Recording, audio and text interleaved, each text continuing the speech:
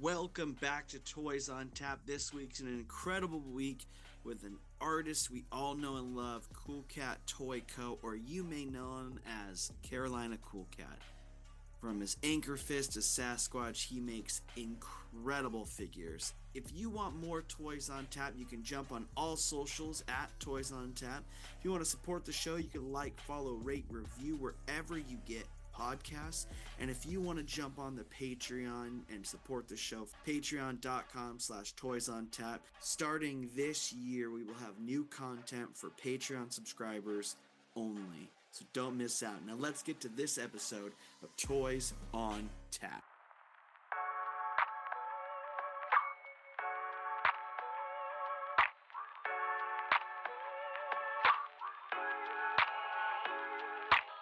Dude, I'm so pumped to have you on. You're going to be the first interview for the new year. Awesome. I'm super excited for that. It's awesome. I can't you're starting off 2024 strong because you've got some crazy good casts, crazy good figures, and so pumped to have you on. Also, you're the start of something special that we're doing in Toys on Tap in 2024. So we're doing our episode, and then you and I, we'll cut off at a certain point, but then there's going to be 30 minutes of just you and I talking that if they want access to, they got to go somewhere else to get it. Got you. All right. So, Cool. yeah, you're the first one that we're doing that with. So, Sweet. Sweet. I'm honored. dude, I'm pumped. Welcome to Toys on Tap. I'm hoping that you've heard of Toys on Tap because we've for Absolutely. sure heard of you. Who And hasn't heard of Toys on Tap? that's the hope. That's the hope. But I'm so pumped to bring you on. You're an incredible toy maker, and it's taken far too long. Do you want to introduce yourself and tell everyone what you do? I'm Koi Cat too.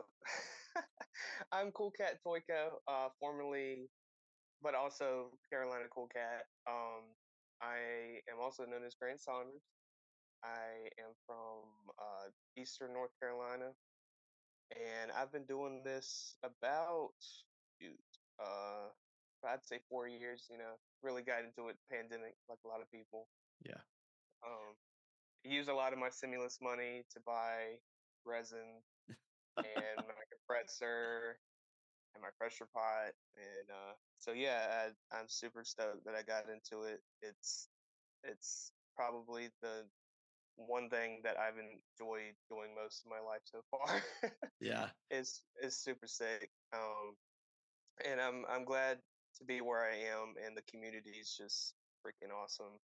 Yeah. Um, it's really special. Really special. What I heard you say was that you used all your stimulus money to do this. That means the government really helped you become a toy maker. Yeah, they're not all bad.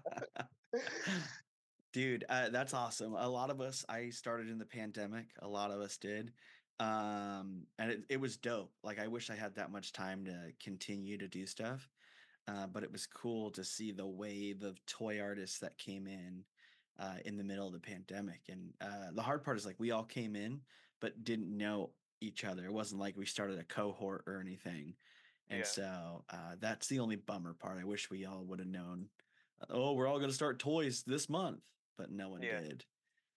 But hey, I got to ask, Carolina Cool Cat, where's that name coming from? I think originally when I started my Instagram account, the plan was to feature my cats a lot more. Okay. With sort of intersecting with toys. Like I was gonna have like figures that I picked up. Like when I first started my account, it was just gonna be because I wasn't making then. Hmm. It was just gonna be what I bought, because I'm also a collector, Yeah. like most of us are. And slowly but surely, I started seeing people making stuff with resin, and then I wanted to get into it, and I did. And then it slowly shifted to me not posting anything that I have bought anymore, and it's solely just what I've made, and sometimes other uh, stuff that my friends have made and stuff like that. So then the reason I sort of changed it to Cool Cat Toy Co. Obviously, I make toys. and I didn't want to throw any people off with the Carolina, and they think it's. I had some people say that it's not really representative of what you do, and I marinated on that for quite a while, so I just went with something memorable, catchy, Yeah. and stuff like that. So It's yeah. not memorable. I mean, my name is Yucko, so God, I hope that's not a name that like I live into. Dear God. Um, that's dope. I think that like you happened upon a name that is dope and you just kept it and it's cool. We all know you by that name. And we know you by crazy figures, but before we get to like how good of a toy maker you are, or before we get into any of that collecting, walk me back. How old are you? When did you grow up? Was it like Toy Central for you? Was toys like everything? And then lead me up to the point in which you walked away from toys like all the worst people do. I did it and I hated walking away. I don't believe I have walked away. I think I was. Nice, nice. Um, I am 23. I am about to turn 24 in February. Dope. February 18th. It's funny. Um, my dad's birthday is February 6th. So usually when we're at a similar choir or whatever, my dad's having his birthday when we're in Asheville and everything. Anyway, um, man, toys, they go back since I can remember. I grew up in I was born in 2000. Uh, I'd say my childhood was from 2000 to 2012. Before I started getting interested in like music and girls and shit like that. Um, but yeah, I grew up with Lego. That was a big thing for me growing up. Especially the time period. I mean, you had Lego Star Wars popping off with their early stuff. I'm a huge Star Wars fan, so I still love Lego. I just stopped getting into it because it takes up a lot of space Yeah, and it it takes does. a lot of time to dust and everything. Can we So most of pause my right there? collection, Can yeah, we pause? How do you dust a Lego set? I have one. I don't dust it. It's got dust everywhere on it. I've seen people buy like those really fancy makeup brushes that have the really like Oh, tiny yeah. bristles and just go over it that way.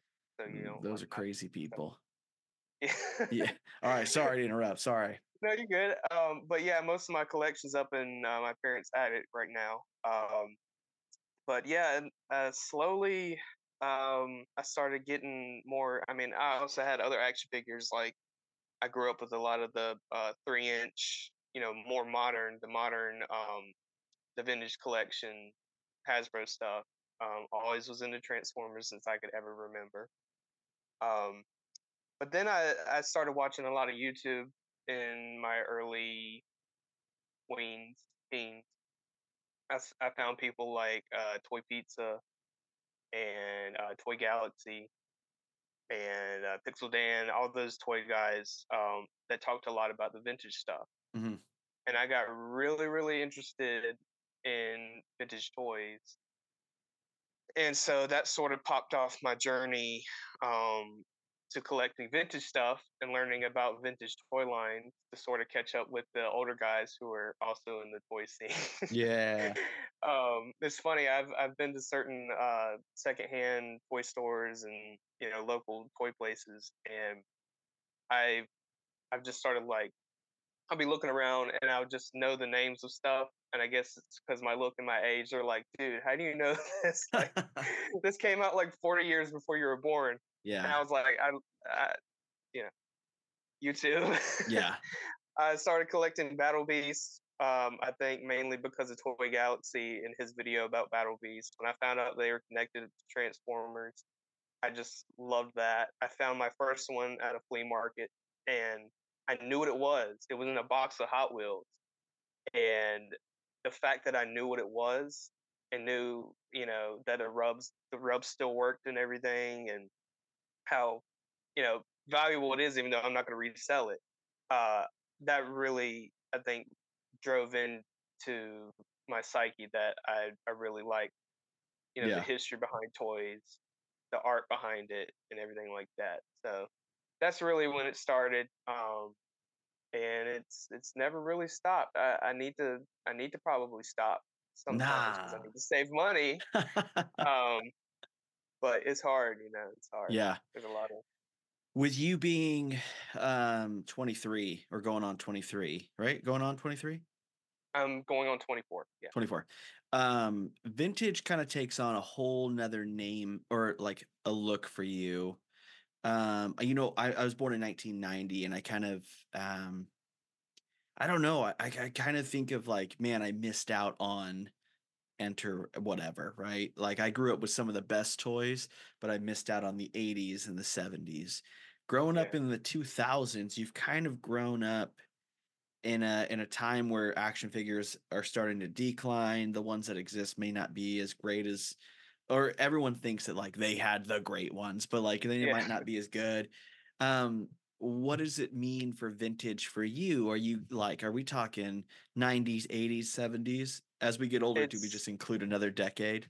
yeah, I think as time passes on, it's, Yeah. you always start including and you feel weird when you start considering things that you grew up with and it is considered, vintage, stuff Yeah. that I grew up with technically is considered vintage, but I'm like, I refuse to believe that.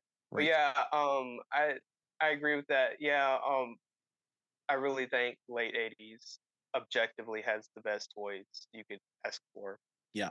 I mean, if you go across the board, they have them. And I think that is something to say that we still have these properties around Yeah. to this day. Um, so I think it's kind of hard to argue and say that the '80s, 80 late '80s definitely had the best toys in my opinion. But I was talking to Disgusting Justin Yeah. because he's around my age about how I feel like people born in the early 2000s we're like the last people that grew up with toys, Mm. you know, and really that was their childhood was toys because when I was getting on 10 years old, I was already on the internet. Yeah. I was on the internet in the Lego community at a very, very young age. Uh-oh. And that probably wasn't for the best because I learned some stuff probably too early in my life. But Yeah. yeah, I was talking to him last Assembly Required that I just feel like our generation or our age group was the last people to sort of have a toy centric childhood, or that's what you asked for rather than an iPad. I'm not trying to sound Yeah. like a boomer, but um, I wasn't. I was still on the internet, but I still had action figures and toys that I played with Yeah. and was fascinated with. And I'm not saying that all kids today are like that, but or at least obsessed with iPads and stuff like that. But I see a lot of it, and the toy aisles, when I was growing up, completely different from what they are now. And Yeah. it's amazing to me when I go into a Target or Walmart and they're stocked. So, but like when I was a kid, those aisles were just full. Yeah. You know, so yeah, I definitely think we were the last or next to the last people to really grow up with a toy appreciation for toys and action figures. Yeah, what's crazy is it makes sense for millennials like born 1990. Like it makes sense that we left toys because we had that's when game systems started coming out. It like I remember being a teenager and getting a PS2 and like that rocked the world. That was unreal. Now it's a garbage system, but like that was the top. Yeah, And YouTube came out in 2004 when I was 14. So it was like I just remember looking at my cousin and being like, "Have you seen this?" It was a stupid video, but it was like, "Have you seen it?"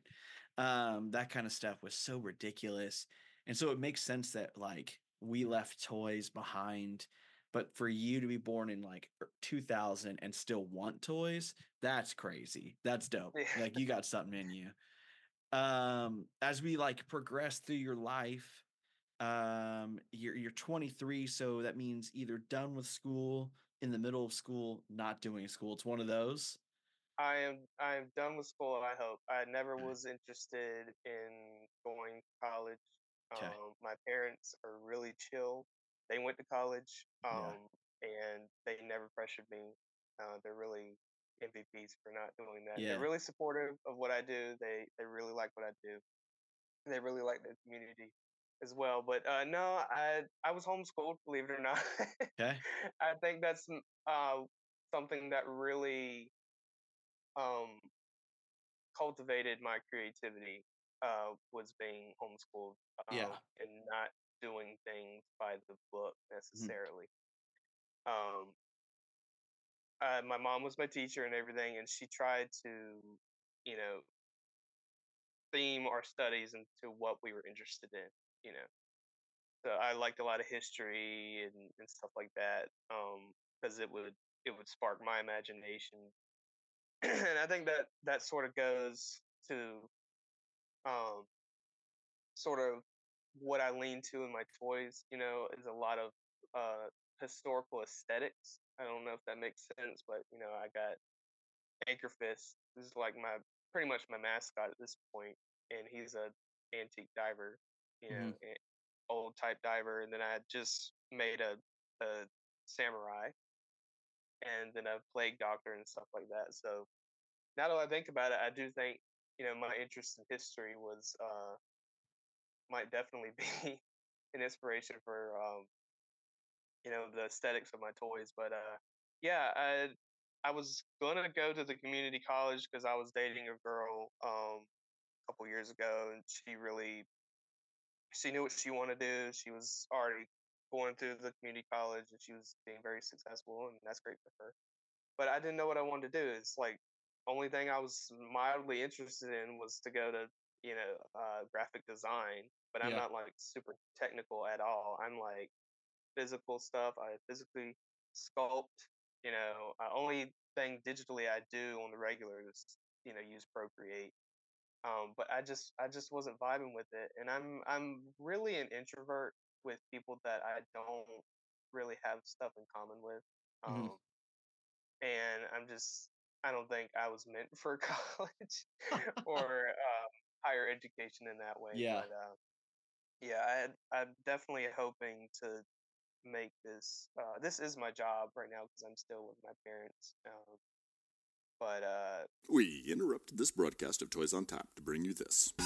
Meanwhile, in a galaxy of bootleg treasures. DOV2, we have engine failure. We must crash land on DKE Toy Planet. Oh my, we're doomed. Wait, salvation. Hooray, we're saved, DOV2. Limited edition custom artist-made action figures and DKE toys. Check out www.dkatoys.com for a full catalog. Hooray for custom action figures. DKE. I definitely want to be successful enough in my art and my making to support myself Hell and yeah. stuff like that. Which is So rad. yeah. um, so yeah, that's I don't really have plans for anything like that right now.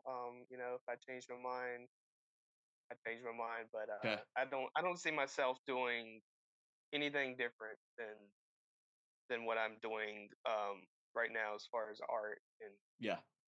making, because this is the most stimulated and fulfilled I've felt probably in my life, and it's really rad to Yeah. have a medium that you feel comfortable with and you enjoy doing at the same time. I mean, everybody gets burnout, if you do it too much, and I try not to do it too much. And but yeah, I'm super super thankful that I have this medium. That's awesome.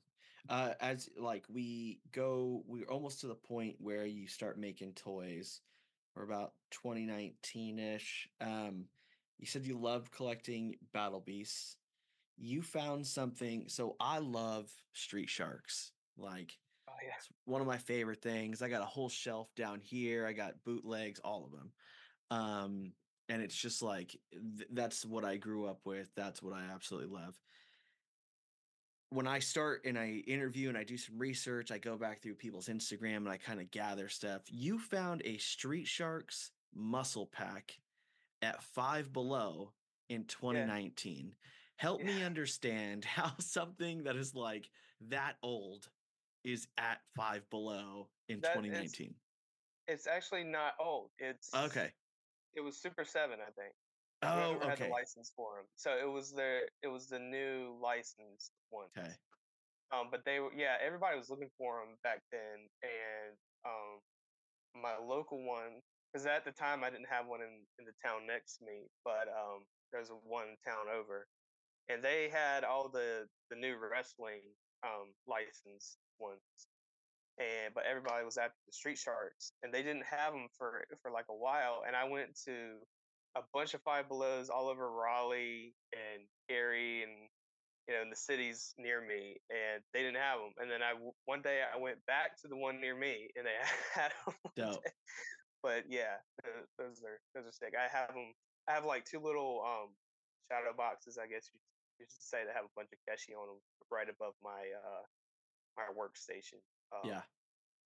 So yeah, I Dude, I'm glad that still do you that were able to give me some knowledge because in my head, I thought you found Street Sharks at Five Below, and I was about to freak out. stuff.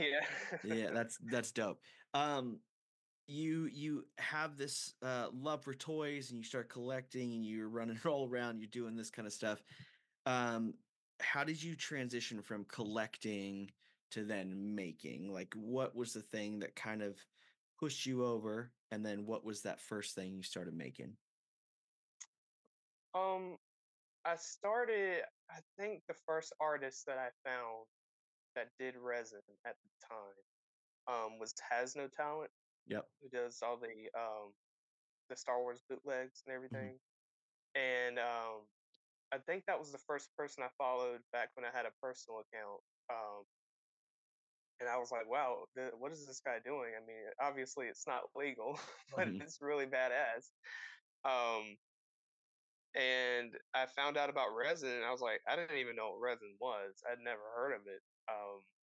You know, and I looked it up on YouTube, and I think one of the first videos I saw about casting was on Adam Savage's Tested. I think they were like Yeah. um, molding Luke's lightsaber, and Yep. then they were going to recast that, and then that just like opened Pandora's box for me. you know, um, for better or for worse, you could say, but then I think Craftsman started coming along in late 2018 and 2019. And he started talking about in depth how to mold toys. And that's what Mhm. I wanted to see, was because I was already collecting. And I'm the type of person that if I'm into something like music or whatever, I want to make something of my own to sort of go with that. So when I started collecting more and more stuff, I was like, it'd be cool if I made my own figure, with these designs I have in my head and, inspired by places I like to go and stuff. So, yeah, I definitely dove into Craftsman. I used to work at a coffee shop and I would just leave him on the TV. We were not busy at all at that coffee shop, so I would just leave him on the TV and in the background just be learning about resin Yeah. and silicone and stuff like that. So, yeah, really, Craftsman's like I owe a lot to him because all my stuff is GLaDOS compatible. Mhm. He was like the first one to really talk about how you could possibly make resin toys into GLaDOS stuff, and he talked about I knew that I didn't want a really rigid resin because I knew that those were brittle and snap and everything. So um, his whole video about semi-rigid resins and flexible resins and stuff like that really opened a lot of doors for me because I really, at the time, I mean, I always loved Keshi, but I really wanted to make my own Keshi. Mhm. And I figured that would be probably easiest to start out with something that's not articulated and everything. So I sculpted Anchorfist first, um, and I ended up using SRC's Flexit 80 Mhm. from Craftsman's Video, and that's a very nice Keshi rubber, but there's some downsides to it. But that's really what I started off with. Thanks to him, was Keshi and flexible resins and stuff like that. Now a lot more people are talking about it. It's crazy. Yeah. Um, yeah. I think it looks like people are, and I could be wrong, who knows? But it looks like a lot of people are trying to figure out new ways to articulate things. And they're really trying to like expand and do all kinds of things. They're either settling on Glyos, pegs, they're doing something. Because magnets, like, though they're great, they do come loose. They do like Mhm. sometimes it doesn't work out the way you wanted. And they're Uh, expensive. They're very yeah, expensive. yeah. I always like I think about that when I make figures, if I do like a run of 10 or 15, like if it's 4 points of articulation, that's 8 magnets per figure gone. And Mm. so if it's 5, I'm like knocking out sleeves of magnets every time I'm doing a figure, and it's like it's so ridiculous. But yeah, Yeah. that's dope that you started figuring that out. So you sculpted Anchor Fist to make the Keshi. Like dope first thing to go to Keshi. I wish I would have started with something like that. I like the feel of them. Um, Mhm. why Anchor Fist? How did you even come up with something that is now so iconic and your mascot? Um, well, I tell everybody I'm a beach boy at heart. Okay. That was anytime my family and I go on vacation, or we especially when I was a kid, um, we would go to the beach. And I mean, uh, I know I'm totally biased on this, but I think North Carolina has some of the most beautiful places on earth, especially on beaches, beach wise. That's crazy. I'm in San Diego, my guy. Yeah, I feel like there's different beach vibes. You know, Yeah. if you want a homey, you want more nature vibes and stuff Yeah. like that. But yeah, you know, we started. I grew up going to Atlantic Beach in North Carolina, and I had some family that lives in Moorhead and stuff like that. But yeah, we always used to pier fish, and we still do every now and then. But yeah, you know, just looking out in the ocean, just like just seeing what seems like it goes on forever. You know, you can't help but imagine what's down there. You know, Mhm. and I've always been a fan of Aquaman and um, Namor, Submariner. So I felt like I wanted to have a character that represented my love for the coast. And our North Carolina's coast itself is rich as hell with history. Like Mhm. you had the Wright brothers, we have Blackbeard, we have the Lost Colony, we have crazy amounts of history. Now we have UFOs and freaking aliens apparently popping up off the coast of the Outer Banks. But yeah, it's just awesome, and I've always been interested in you know nautical stuff and the coast and stuff. And my parents, especially when I was younger, used to for homeschool trips for educational time. We would go to the local maritime museums and aquariums and stuff like that. And there's this maritime museum in Beaufort, North Carolina, Mhm. um, that has a bunch of in not really antique, but you know artifacts from the past. And I just remember there being this circular window at the end of this like display or hall or whatever. It was a circular window and it was darkly lit, and it Mhm. had one of the old divers in Dope. there. And it was playing like ambient noise, like ambient ocean noise, and the breathing sound, Mhm. like a scuba breathing. And that scared the shit out of me as a kid. It's like I thought it was like a person, and I was nervous to even go up to the tank and look at it. But that I think that really took its grips in me, the aesthetic at least, just to see this person or something with a huge helmet that you can't really see what's behind it. Yeah. And the breathing is very almost like Darth Vader esque. Uh, so I think I just all that subconscious influence and fear and interest amalgamated into Anchor Fist, and he's basically my representation of the joy and imagination and history of what I feel when I go to our coast and Yeah. everything. And So, it's a rad figure. It gives me vibes of like obviously nautical, but like also some kind of like undead thing, like yeah, something like that, and then some kind of mutant. The fact that he's got an anchor on his arm, like that, um, which that kind of stuff. I think the more that we get into like conspiracy theories and cryptids and all those things, like that fits that for me, and that's dope. So it's like an awesome figure to watch it happen and to like, yeah. My grandfather has the I don't know whatever that mask is that is on it and has the boots because he used to be an old school diver.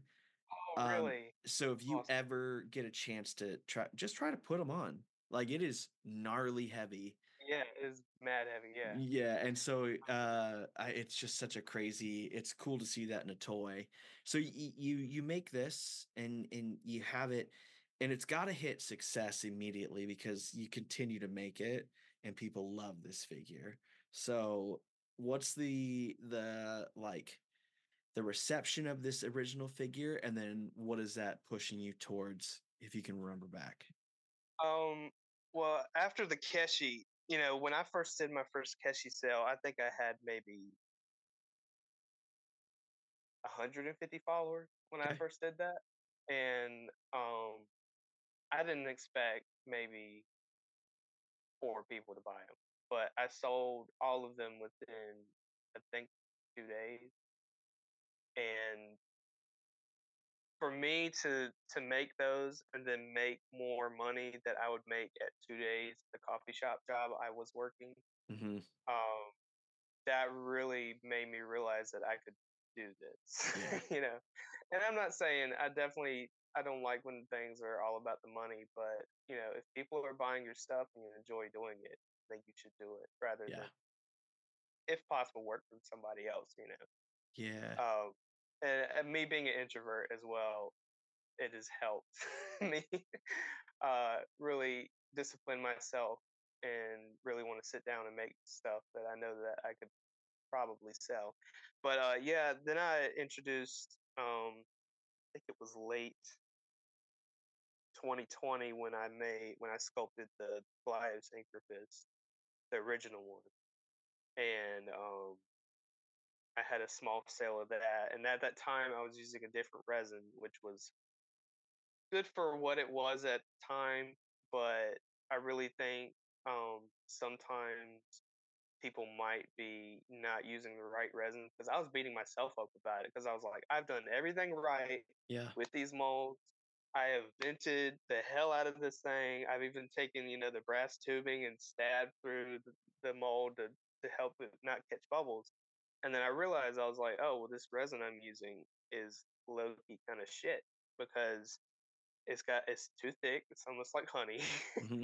and I'm trying to put that in a mold that I have like at the time I had like 5 molds for him. Now I have twice as many because he's got all these different parts now. Um, and it had a quick cure time, like Yeah. a quick hot light, and that was before I really started paying attention to the technical aspects of resin. I knew what the hardness was of it, and I was like, oh, well, that's close to PVC. Let me use that. But I wasn't considering, how long it takes me to mix up the resin and get it in the mold, and also how thick it is. So that eventually led me to switch to Smooth On.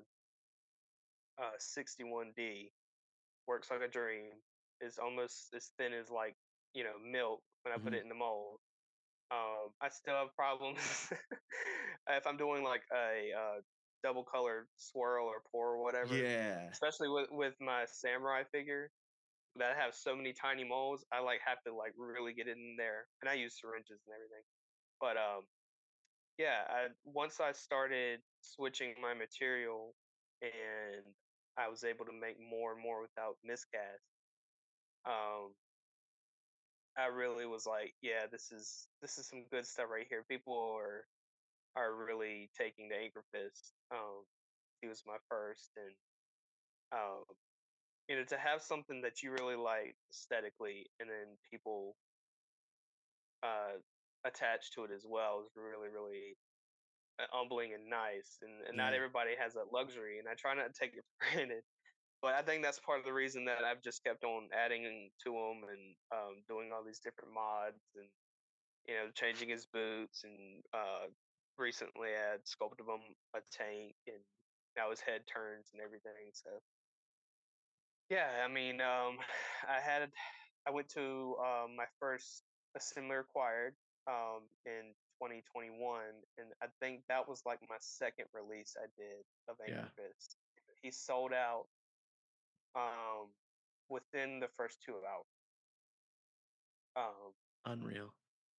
And for that to happen at my first in-person show, I was stoked. And you can ask the people that were around me. I was probably annoying because I wasn't. On hindsight, I probably did sound like I was bragging, but I was more surprised. I was like, guys, I sold out, and they were like, "That's great." Yeah, now get out of my booth. Yeah. Yeah, get out of here. But yeah, when I sold out of those the first day, I was like, yeah, I'm gonna have to keep on doing this. This is a sign to me that maybe I'm on the right track with things. And that, like I said, that was my like second ever release. And then I think after Assembly Required 21 is when I changed my resin. And then that summer I was at a show in New York that my friend puts on, and I sold out again of all the ones I brought. And I was like, hell yeah. Yeah. What's crazy is the first 3 times that you've released figures, you sold out. So I don't know if the world is trying to tell you, or if you're not like, that's the dope figure. Like, do that. That's so sick. So 3 times, 3 sellouts, also 3 different resins, right? So yeah. So you're like, which is also crazy. You're like figuring out new things along the way, and there's got to be someone out there that has all 3. Oh, you're talking about versions? Yeah, the first 3. There's someone out there, right? I have a buddy. His name's Sean. He had almost every version of Anchor Fist. He's like has both the ones I brought to Assembly Required 21, because I was making the sort of BioGlow Swamp Thing version, like Glow Anchor Fist, and I planned to bring 5, and 3 of them just ended up not working out, so I brought 2. Okay. So he has one of those 2, which is, I guess you would say, ultra rare. But yeah, like the first, I'd say 5 or 6 releases he had, he's like my biggest fan. Yeah. Unfortunately, some things have gone on in his personal life right now, so he's not really collecting. But I miss him. Other than I consider him a friend more than a customer, because he supported me at such a young, earlier on in my career. That you don't forget people that buy from you first, and he was like one of the first people to buy one of my Keshis too. So shout out to Sean. Which is unreal. So make sure you never lose that friend, because he's like, not only is he collecting and he's dope to have around, he is also holding your archive. Like, he is holding everything you've created. Yeah. And when I would have sales, pretty much any sale he would pick up at least 2, 3 figures. He's a real big supporter, and my family knows him by name now. Thursday night, 7 p.m. YouTube Live, it's Toys Alive! Toys Alive! Toys Alive! Toys Alive! There's way cool artist unboxing. Accounts under 1,000 followers. Art out there for $30 or less. Radical. Collector Spotlight. Ooh, collectors. Current and upcoming shows and drops. giveaways, short chats with artists, and news from the hood. 100% indie all the time. That's Toys Live. Toys Live. Thursday nights, 7 p.m. PST, YouTube Live. And I've met him twice at Assembly Required, and he's just a really really good dude. That's awesome. Yeah, I had some at the first Assembly Required. I had people messaging other people that were at the show to reserve an Anchor Fist form, and at the time I was like, yeah, that's cool. And then I had other people coming up to the booth or to my table after I had sold out, and I started thinking about it, and I was like, I really appreciate that people want to secure one, and they're interested enough that they get other people to come by and ask me if I could just hold one. So now I'm just like, I try to be as fair as possible, and I'm like, Yeah. if these don't sell at the table, they don't sell. I'll put them on my website. But first come, first serve. I appreciate everybody's interest. But yeah, that's Assembly Required is always an awesome time. Yeah. That's sick. That's so sick that you've sold out that many. So, you started experimenting along the way with other figures as well. Two figures come to mind that I absolutely want to talk about. Your Sasquatch figure, like just beautiful. It looks like a 375 figure, is it? It is almost 5 inches. Almost 5 inches. Okay, so he's Yeah, dope. he's a large dude. Unreal. And then your newest one, is it Bushikoi? Is that how you say it? Bujikoi. Yeah. And it's phenomenal. This like koi fish / samurai figure that is unreal. And what pushed you to experiment, right? Oh, you got one right there. Let's see it. Let's see that. Yeah, Oh, here's the scale difference on these two. they're so sick. For the samurai, does his bottom half come off and switch with a fishtail? Yeah. So Unreal. his skirt piece is separate. Okay. His armor, his waist armor, and then his tail is separate. Oh And it my just gosh. fits on top like that, and then you push him down, and of course his arm falls off. But It's unreal. yeah. So sick. So this was the way that I did it was inspired by my friend Jesse of Toy Pizza Mhm. Nights Slice. He's got a couple figures that have like skirts or armor and stuff like that. So I sort of use that same idea and system on him. And you're holding up a piece that looks like resin, 3D resin. Like that's the color but what is that? This is the 61D. Okay, because that looks this was my first test cast that I keep around. I usually keep around my first test cast. dope. Yeah. I sculpt in Aves or Aves or whatever, epoxy clay. So that's the original sculpt right there. Unreal. That's so sick. So what pushes you with all the success that you're seeing with Anchor Fist, and you have recently, like it looks like you keep updating Anchor Fist as a character, with different versions, and I like you did something that I like a lot. Sometimes people go from they'll go from like Anchor Fist 1 to Anchor Fist 2, but yours is like 1 point something, and that's a good way to track it. What pushes you then? I didn't want to just say Anchor Fist 2 because I didn't want to have Anchor Fist 3 because I knew that there was other things I want to do to it. So I was like, this is just going to be like a floating sort of experimental time, because I would really like to get into manufacturing with Matt Dowdy, who does bios. Eventually, I would not give up on resin because I love doing resin. I love pouring resin. I love mixing up all these different colors. I would not quit resin. I think I would be more like Healy Made, that I would have some production stuff, but I would also do resin. but yeah, I feel like Anchor Fist 2 would definitely probably be a production piece. which is So so sick. that's what when I sell my toys to people, I like to describe them as, these are the prototypes Mhm. from, what could possibly be. This all these different versions are just like my sketch. It would be like my sketchbook, but it's like 3D. Yeah, So that's why I haven't done just the straight up Anchor Fist 2. yeah, which is sick. Now, when I sculpt new toys, I'm like thinking ahead all the time because I'm like, I don't want to have all these different versions and people are Yeah. getting pissed off at me for having all these different versions.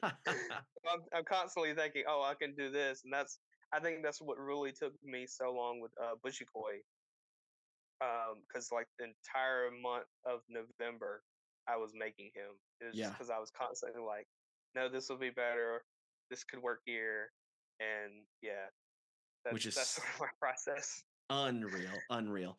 So you do that, and with that success, you start dabbling in other figures, and it looks like you've got some other figures in there, but then you happen upon the Sasquatch figure.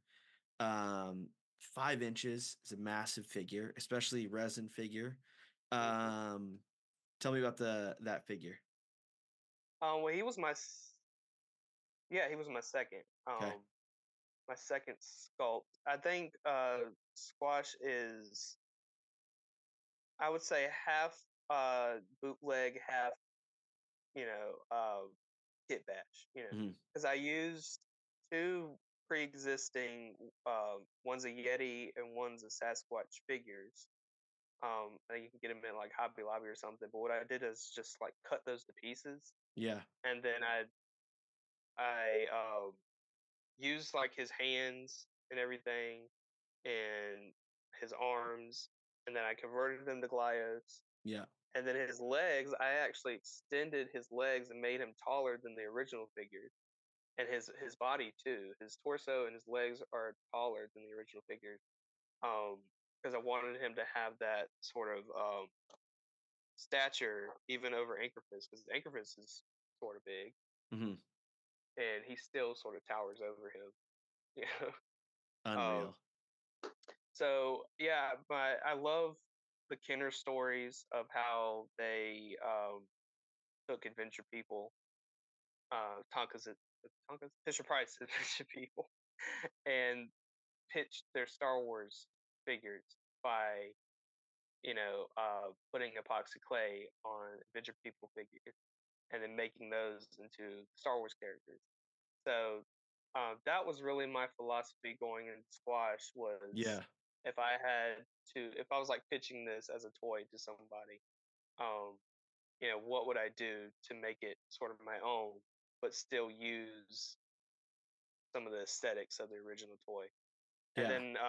then another thing I love is all the crazy details on Playmates toys, Mhm. especially from like Toxic Crusaders and TMNT and stuff like that. So he's got all these like leaves and pine Oh cones and yeah. spider and everything on his back. So yeah, and now he has 3 different heads that you can switch out, and everything. Um, I I really I think the inspiration. I've always been interested in Bigfoot and cryptids and stuff. There's even a cryptozoology museum probably like 30, 45 minutes away from me in this small little town. I Yeah. haven't been there yet. I really want to. But I think it was 2018, 2019 that I went on a family vacation to the mountains for the first time. Because all the rest of any vacation we had was always to the beach, and we always enjoyed it. And we went to Boone, North Carolina, which is where App State is and everything Mhm. like that.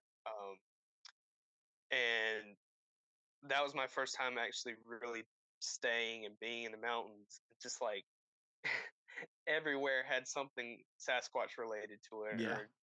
or had a statue of one, or sold a sticker, their own stickers versions of it and everything. So I think Squash was sort of my answer to Anchor Fist, and him being the coast. Anchorfist is the coast, and then Squash is all the way in our mountains, Yeah. west. And there's a lot of mysticism in the mountains too. There's the whole Brown Mountain Lights right near Boone that nobody really knows what they are, but they still pop up. And there's so many theories about that. So I really have stories for my characters that not I feel like people who aren't from North Carolina would enjoy too, just because we have such crazy stories and crazy history. Um, and I have all these stories in my head, and I definitely would like to do something like a comic book for all these characters. But that takes a lot of time, Yeah. and I'm a very slow drawer. But yeah, sort of the same thing with Anchorfist. Squash was inspired by the mountains, the mysticism there, because in my universe, he's like a teleporter Mhm. and everything. That's how he gets away and stays out of people's sight and everything. So yeah, that's the story behind him, and he's not had as many updates as Anchorfist, but like I said, he's got 2 new heads, and I have some ideas of something I want to do. It's not a complete new sculpt, but I would say it would be like a sister figure. Okay. Not gender wise, but it would still use some parts from Squash Okay. that I'm thinking about doing. I don't know if I'll have it ready for Assembly Required, but I think it'd be a banger. Dope. Dude, Yeah. and it's so sick. You need to go to that cryptid zoology museum. I'm from a town in California that has a cryptid. See, I said that, and now I know that how stupid it's like. It has a cryptid, whatever that means. Yeah, I understand. Yeah. It's called the Fresno Nightcrawler. Night crawlers. Yeah, yeah, yeah. There's a Dude, little white things that it's people have pants. seen. It's pants. Let's Yeah, be it's honest. pants. It's like it looks like someone got drunk, put on a green screen suit, white pants over it, and went running. Just And went running. that's Yeah. yeah, it's so funny to look at. I've never seen him. I grew up in Fresno until I was 19. I never saw one, so who knows? Yeah. But that's dope. And then you moved on into this figure of the samurai, and it seems like as your figures go, correct me if I'm wrong, they're getting more and more complex. So you got like Anchor Fist, then you got a Sasquatch with 3 heads and a possible sister figure. Now you got this samurai with the armor skirt that's like removable, the tail clicks. Like, are you The just pushing the boundaries? What's armor's happening? removable. He's got his swords that I sculpted from scratch. Yeah, Bushkoi's definitely been my most ambitious figure. I did do Plague Doctor Yeah. for I think I debuted him in Assembly Required this year, Hmm. and when I debuted him, he didn't have his glider because Okay. I'm a huge fan of Free Goblin and Hobgoblin and all those dudes with their gliders and everything. I always really liked the Plague Doctor aesthetic. I thought that was really sort of chilling and sort of like Anchor Fist. It has a sort of ambience to it. So I really wanted to combine the Plague Doctor aesthetic with the Green Goblin, Yeah. glider and everything. That the glider for him was really difficult to sculpt. I'm really pleased with how it came out. I just did some updates to him that I have to mold that should be ready for Assembly Required. But yeah, I think more and more as I go on and I get more confident with my skills and the technical aspects of thing and just learning my materials because I'm still anytime I sit down and cast or sculpt or whatever, I'm still learning. If Hmm. somebody tells you that they're done learning and they know it all, I guarantee you they're a damn liar. But Yeah. yeah, anytime I sit down, it's like, oh well, that's good to know, especially casting. Something doesn't go right. Thankfully, most of what I pull now are usable sculpts. Like I'd say 95% of everything that I pull out of my molds is usable. But sometimes you just air catches somewhere, and you're like, either I didn't put that in the mold quick enough, or I was squeezing too hard in the mold to Yeah. get the bubbles out. So it's very yeah, it's you never know what you're gonna get. I think that's probably the exciting part of what we do is the surprise part of it. Yeah. You know, when it almost feels like, especially when I'm doing like swirls or like 2-color swirls and everything, um, that feels like Christmas when I'm demolding them because I'm like I don't know how this went in the mold because my molds are opaque, so I'd love to see how this swirls, Yeah. and then you just open it up, and you're like, oh, that looks so awesome. So yeah, That's so let's talk then. It's with how difficult you're getting. It seems like you're right on the cusp of production because next step past a certain difficulty is for sure just production stuff. And so if that's true or if you're looking to get like even more difficult, what's next for Carolina Cool Cat? um, well, I think the only hesitation that I have not gotten into manufacturing yet is money because it is very expensive. Yeah. Um, I that's the thing I'm trying to figure out now is like, do I want to crowd fund? Do I want to just save it up myself? Um, it's really hard for me, and not everybody understands it. I would totally get a second job Hmm. right now and do my art in the evening. Because I was working a job that I hated at a pizza restaurant in town. Um, I was my ex. I think she manages it now. I don't know. But she got me that job, and I thought it was gonna be, it's a smaller town. This, small pizza place and everything. It's gonna be fine. But the weekends were crazy, Hmm. and just the weekends themselves would drain me. And I was getting really down on myself because I had people, asking me to do commissions, commission sculpt for them. I think I was working on Anchorfist at the time, but I still wasn't practicing enough. So like 2021, because I was working at this new job that would take so much energy out of me, I was hardly getting anything done. Hmm. I know this sounds a little bit rambly, but there's a reason. um, so just pretty much that entire year until shit hit the fan there, and the manager that I really liked left, and they got another manager that was like half-assing everything. He didn't know what he was doing. A really nice guy, but he did not know what he was doing. And my girlfriend, who worked at the sister company to the place I was working at, she broke up with me. So I was like, obviously, I'm not going to work anywhere near there. But before that, I was like, I quit, or I gave my notice because I had a similar choir coming up in 22, Hmm.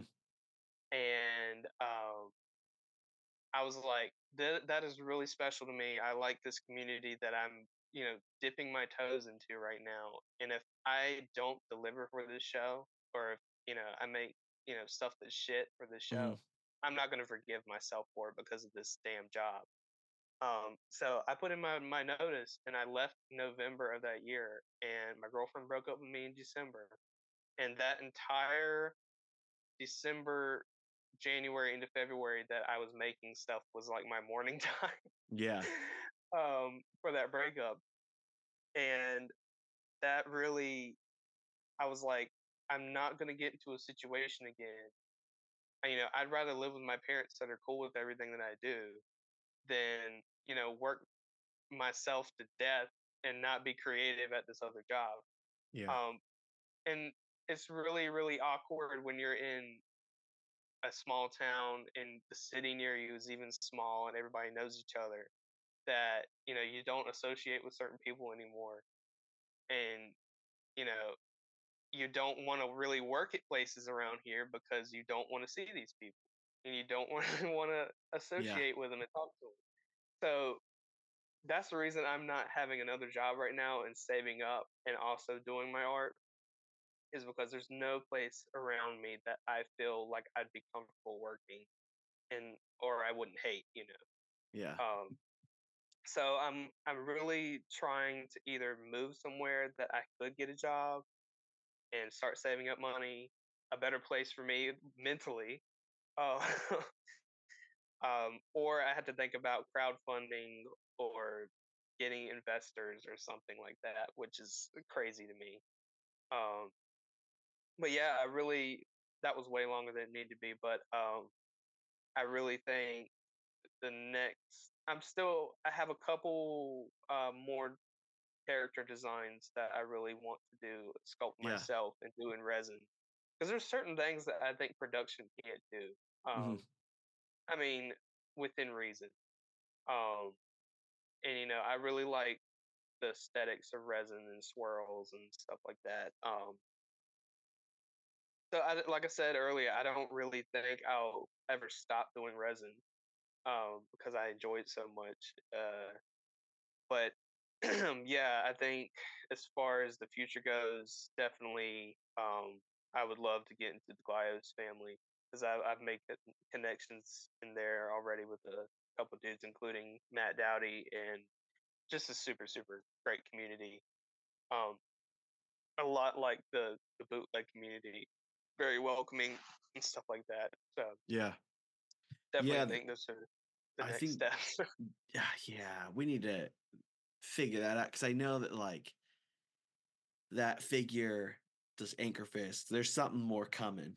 And now it's just like, what is it? Now we're all waiting, like, what's happening? So I can't wait to see what happens with that. Um, and I'm pumped to see that like you already kind of have a game plan of like maybe this is the route that we're going. I mean, investors, hey, I don't know what that looks like, but I'm willing to help invest in Anchor Fist any day. Oh, I Um, appreciate it. Yeah. yeah, it's incredible.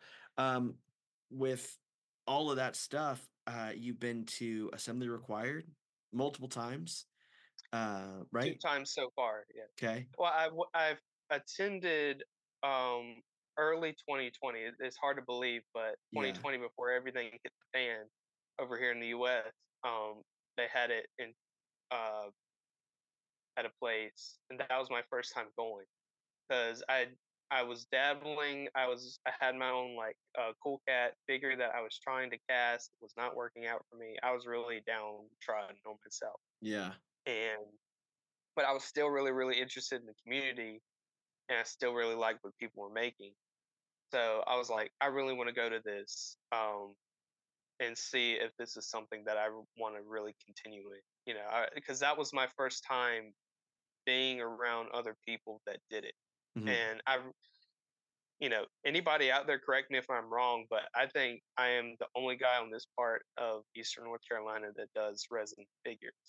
I know people that do it in Asheville and west of me, but there's nobody in my area or even east from me that does this that I know of. Yeah. So going to Assembly Required in 2020, I met a lot of people. Feigned base, Marty. I talked to him for a little bit, and he encouraged me to keep on doing it. Mhm. I bought my first figure from him there, and False Idol Toys Nate. He talked to me probably the longest um, there, really encouraging. He was like, "Yeah, everybody wastes money on this when they first start out. Don't get worried about it." Yeah. I was asking them about a pressure pot because like I had just learned about it before I went to the show, and I was like, "But I hear that certain people are like worried about pressure pots exploding." and then he was like, "Yeah, it happens, but not very often. It probably wouldn't kill you and everything." So I was like, thanks. I'll Yeah. definitely consider that. So I think I went home like in a couple weeks after got my first pressure pot. So yeah, I think I did not meet Matt the curator then. I don't really think I knew who he was at that point, but just being around the people for the first time in person, the community, I would say, um, really cemented the fact that I wanted to be a part of it and be a part of the scene. I thought all these guys were super cool, tatted up. Some of the guys were musicians. I was like, man, I really want to be part of this scene. And so I think that's a big reason that I did not quit doing this was my trip going to Asheville early 2020. And man, it was like right when we got home from that trip, it was like everything in the United States shut down. Yeah.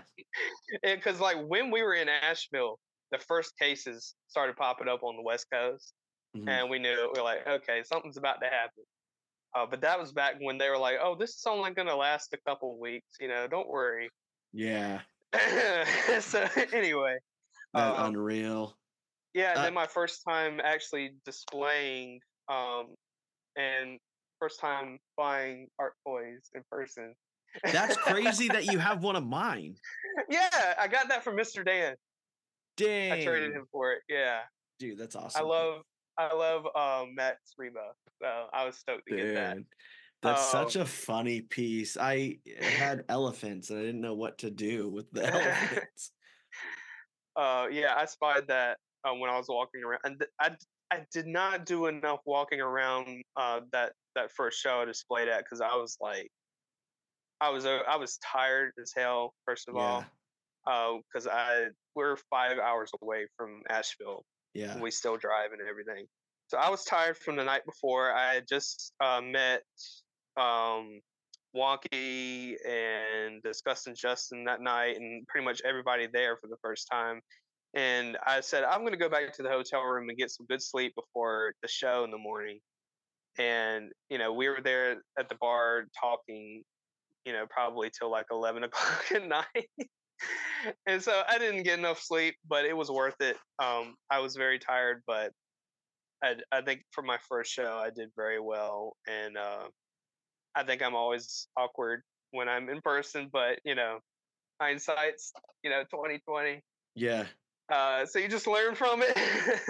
And yeah, that was a great show. It was a beautiful venue at Wicked Weed. That's where I met Matt, the curator. I think that's when I really first started talking to him, and he was really, really encouraging. And he got emotional when I told him. I said, when I came here in 2020, that this is what made me not quit doing this, and this carried me through the pandemic, because everybody got, in certain points got pretty low during the pandemic. And I really thought that the resin scene and making really helped me get my mind off things, and, having those deep conversations with him and everything really was really nice. And then this year happened. It was great. Grey Eagle, awesome. Seeing everybody again. It's almost like a family reunion, but with people that you want to see and hang out with. Yeah. Yeah, it's I love it. I've only been to one other show, that's Toy Pizza Con in New York, but I really like Assembly Required because, first of all, it's in North Carolina. Even though Asheville is a totally different area for me, it's definitely curated for artists. Just you go anywhere, there's murals and everything. I fell in love with Asheville. It's very stimulating for me when I go, and it's. I think all the artists struggle with this, but you have the you come down off that high when you're with your people. You're hanging out with your friends that do the same thing that you do. You're talking, shop. You're talking about materials. You're talking about technical stuff all weekend, and then you come home to your place, your area, and nobody else does what you do, and it's always a sort of drop down. Yeah. From coming back from a show like that. It's like that going to Designer Con. I met Brian from Toys Alive. Heck this yeah. year. And he flew all the way from California, and I was like, can't get more badass than that. And great seeing him. Yeah, it's just a great time. I'm so looking forward to it next year. Yeah, that's so rad. Yeah, I Brian's cool. I got to hang out with him at Designer Con, walked around. I saw that. Yeah. He caught this like there's a moment while I was at Designer Con where I saw Wes from Last Bastion. And I saw him and I gave him a hug and he picked me up. I'm a big guy and he still was And it was just, I met him through the podcast and through this scene. And they, like him and Chris, have become good friends, and they're just cool. They're good people. And so it's like this, I fully, that's what I love about this show, is that when you talk about how good those places are, I get it. I get, because I understand it. That's why I do what I do, because of how good they are. So, dude, we're pumped that you kept going. 2020. I am too. Trust me. Yeah. I'm glad despite certain people in my life telling me, can you actually make a living at this? Not my family. Yeah. Other people. And then at one point, people saying, people are always going to talk shit, and Always. it's weird when you consider. I used to consider people friends, and you look back on what they said about what you do, and you're like, oh, that was actually kind of disrespectful what they said, because Boom. I was like, I was being really serious about this, and I think ever since I started, I have sort of looked at it not as just a hobby. It's like, if I can make a living doing this, and people that do this for a living Mhm. have told me that I can, why shouldn't I try? And then I get something, somebody saying, oh well, art isn't a job, or you know Ah. people talking about how their jobs are going, and then saying, "Oh, Grant doesn't have a job," and I mean, just they're out of my life now, and that's what matters. Yeah. There's nothing You know, more disrespectful than when you go to like a family thing and people know what you do, and they're like, "Hey, how are the toys?" And you're like, "That seems condescending. Like that seems brutal." I just have chalked it up to, they don't understand. Like what yeah, you and I have been talking about, they have no concept. Um, but that's so funny, dude. I get that. Like, it's like that with the podcast. Like, people are like, "Oh, what's it about?" And I'm like, "Oh, I spend my time either doing toy history or interviewing artists," and they're like, "Why? What would you?" I'm like, "Great, thanks. Move on. yeah. Just move on." Yeah. Dude, I'm pumped that you were able to come on today. Um, the last part of the podcast is just a moment for you to kind of plug everything you've got going on and coming up. But like I said in the beginning, you're the first one.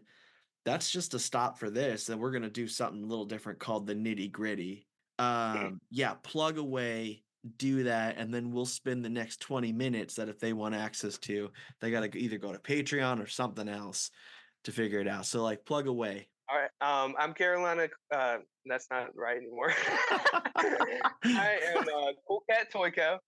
Um, I have a new figure out now, named Bushy Koi. He is a samurai merman.